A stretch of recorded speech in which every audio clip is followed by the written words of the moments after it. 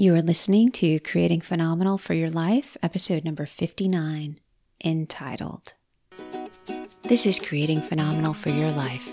I'm your host, Dina George, MD, a lover of learning, a life and weight loss coach, and a family medicine doctor.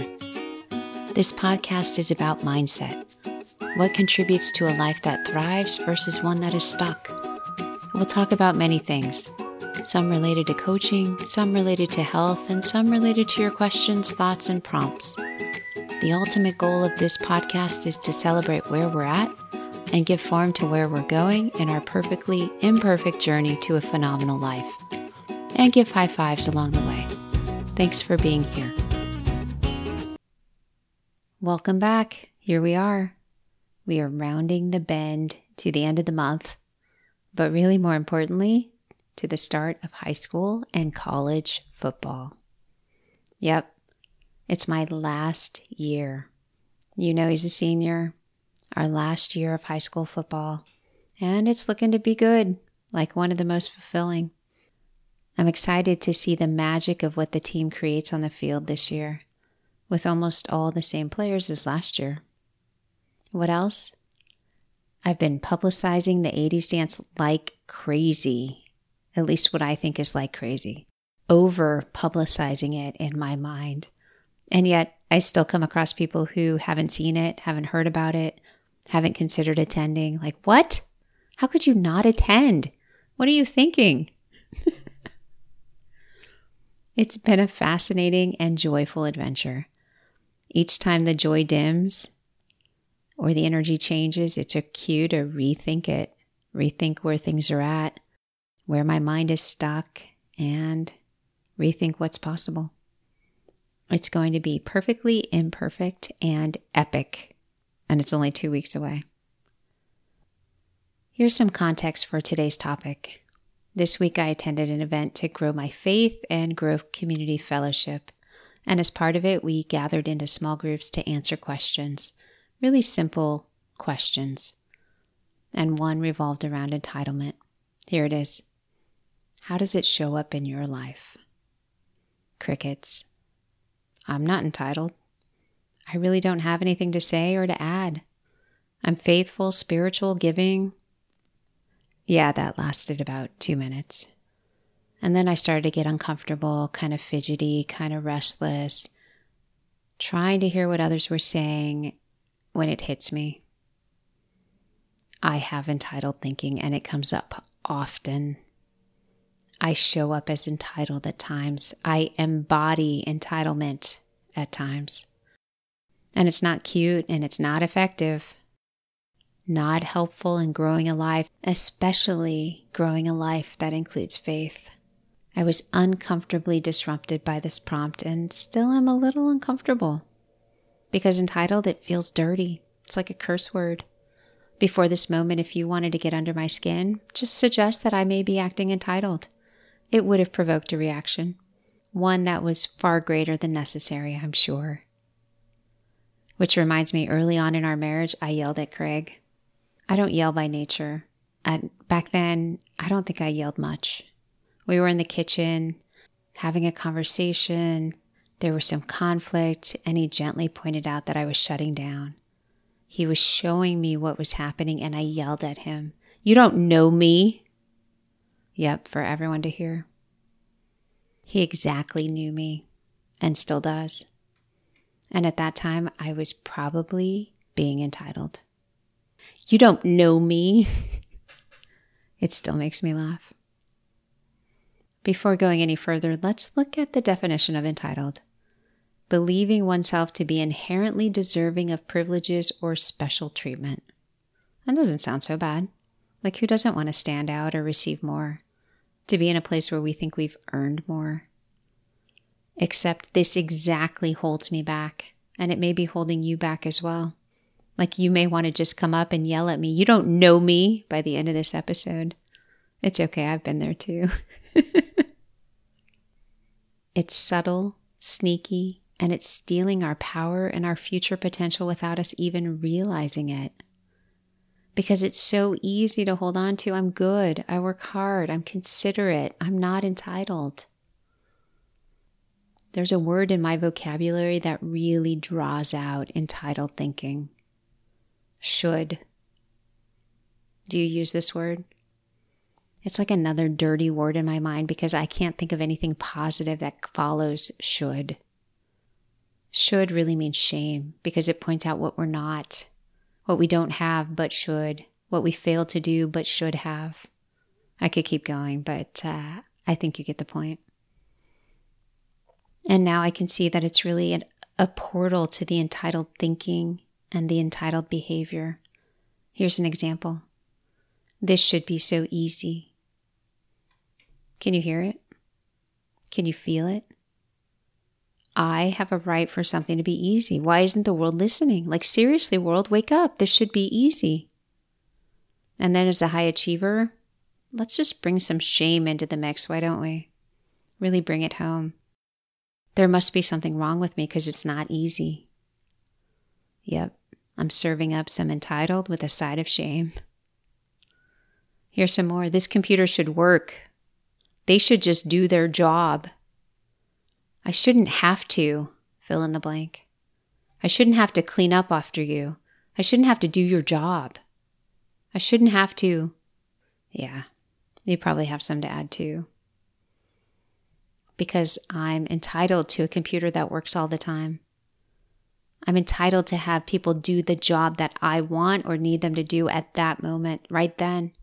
Whether it's my work environment or whether I'm at Starbucks.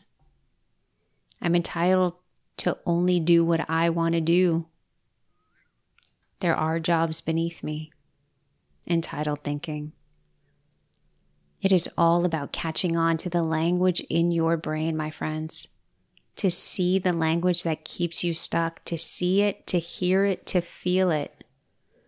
This is the language that keeps me stuck, and I know that I'm not alone. Why does it even matter? Because everything in our lives starts with a thought. Look at what I create from this. This should be easy. I already mentioned shame. How about frustration or anger or hostility? And when's the last time you had a positive result when you started with those emotions? Shame, frustration, anger? When's the last time you told yourself this should be easy and completed a task on time at an acceptable level? Or how about the last time you told yourself that and then learned something new? Thought it should be easy and then went on to be successful. Lose weight, create a new job, make up with somebody you love. Difficult. Even more difficult is to feel good about it.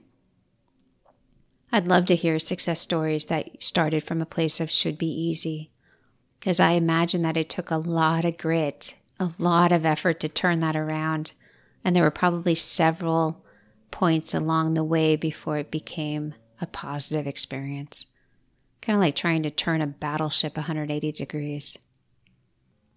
It matters because we are shaping our world, defining it, creating it, refining it, all based on our thinking.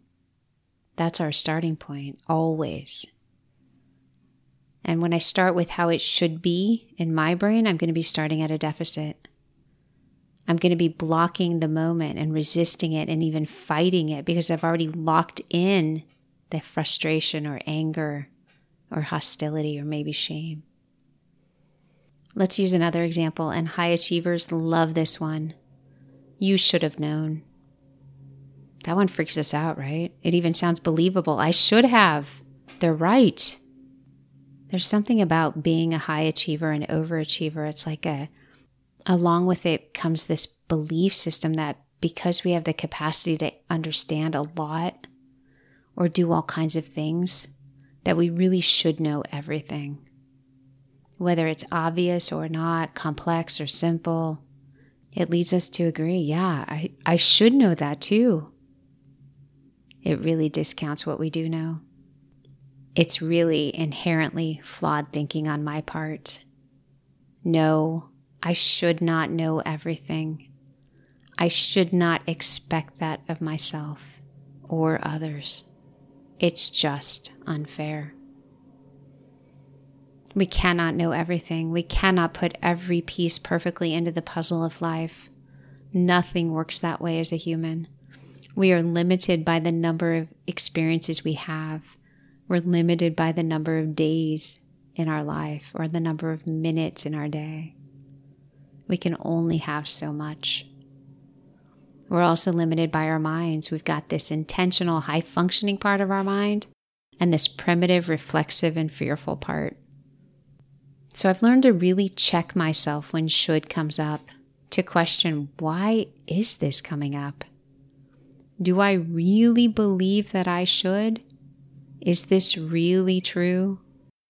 And then to see what I'm feeling, what I'm creating from that or with that. See if I start agreeing with others. And do I start putting myself down? Do I work from a place of deficit and shame and try to make up for what I'm not and should be? Do I try to appear differently or better in other people's eyes? Checking myself also means questioning, why should I be different than anyone else? Everyone's computer breaks down or is inadequate at times. Everyone has car problems. Every child has issues.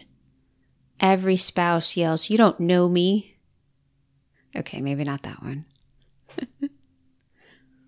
Because my life is where it's at today, that doesn't entitle me to anything different about the future. There are more doors open, sure. I'm not entitled to them. And thinking that I am, even if I have lots of good reasons for it to be true, it's just not going to create the experience I want. It's going to keep me from gratitude. And that's really concerning. On the other side of gratitude is joy. And that's joy the feeling, not joy the toddler I talked about a few episodes ago. Entitled thinking keeps me from connection. Because it's so easy to fall into that trap of others should be reaching out to me. They should be taking the initiative. They should be competent to do their jobs. All it does is create distance, and it puts the responsibility for how I feel on everyone else. They are now responsible to create my phenomenal life, and they're not doing it. So giving others my power, becoming reliant on them to fix the problem because it's not me, I'm better than this, it doesn't inspire others to reach out or help or change, not even a little bit. And finally, entitled thinking, it just keeps me in judgment, judging myself to be better, judging others to be inferior, inadequate, incompetent, whatever. So there you have it, entitled thinking, judgment, powerlessness, disconnected, disdain rather than gratitude. Nope, I don't have entitled thinking, except I do. And the more I pay attention, the more I can see it, uncover it, name it. It's easy to sit back and say, I do enough, I offer enough, I deserve more, I deserve better, as we've gone through in this episode. But you probably have a sense of where those roads lead. This episode is to show you some of the roads of your mind, because I'm not the only one. It's part of the human experience to have these roads. We all do. And some of the roads we travel down often and knowingly, and some we don't realize until we are in the midst of mind chaos and drama. So how does entitled thinking show up in your life? There's a little pressure in this question because I'm not asking yes or no, does it? I'm assuming the answer is yes. You're human. Entitled thinking is there. My only question is, how does it show up? What are the words? What are the cues to its presence? Is it a word or a phrase? Is it the way you feel? Is it a dynamic? What is it for you? And when it shows up, what road does it take you on? Catch on to the language of your mind, the emotion that it creates, and the opportunities that it opens up or shuts down. And I say that with a smile, knowing that when we listen to the entitled thinking and when we act on it, it opens up opportunities to have regret, and sometimes a large amount of it.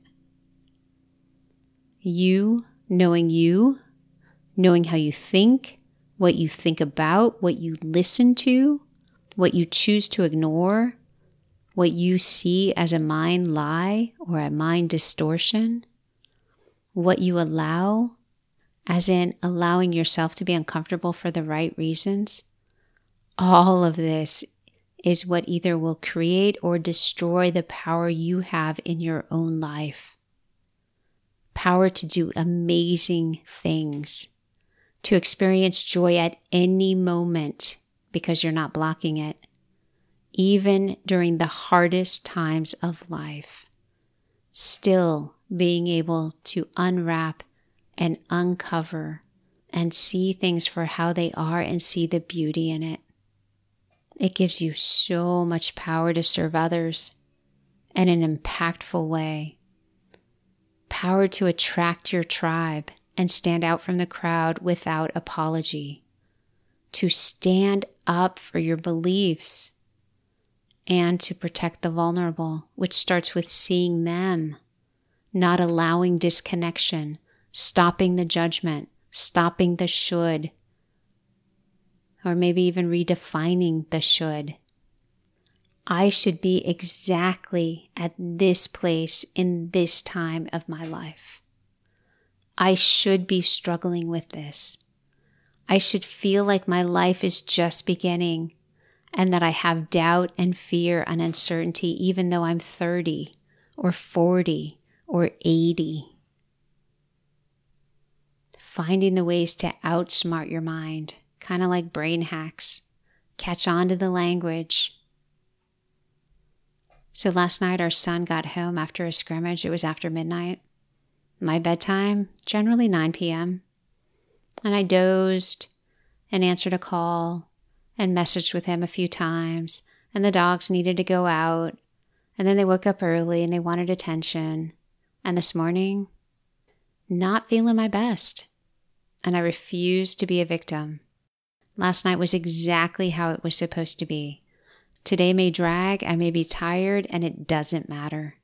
I'm going to create joy, spend as much energy as I can in a positive way, and let go of should.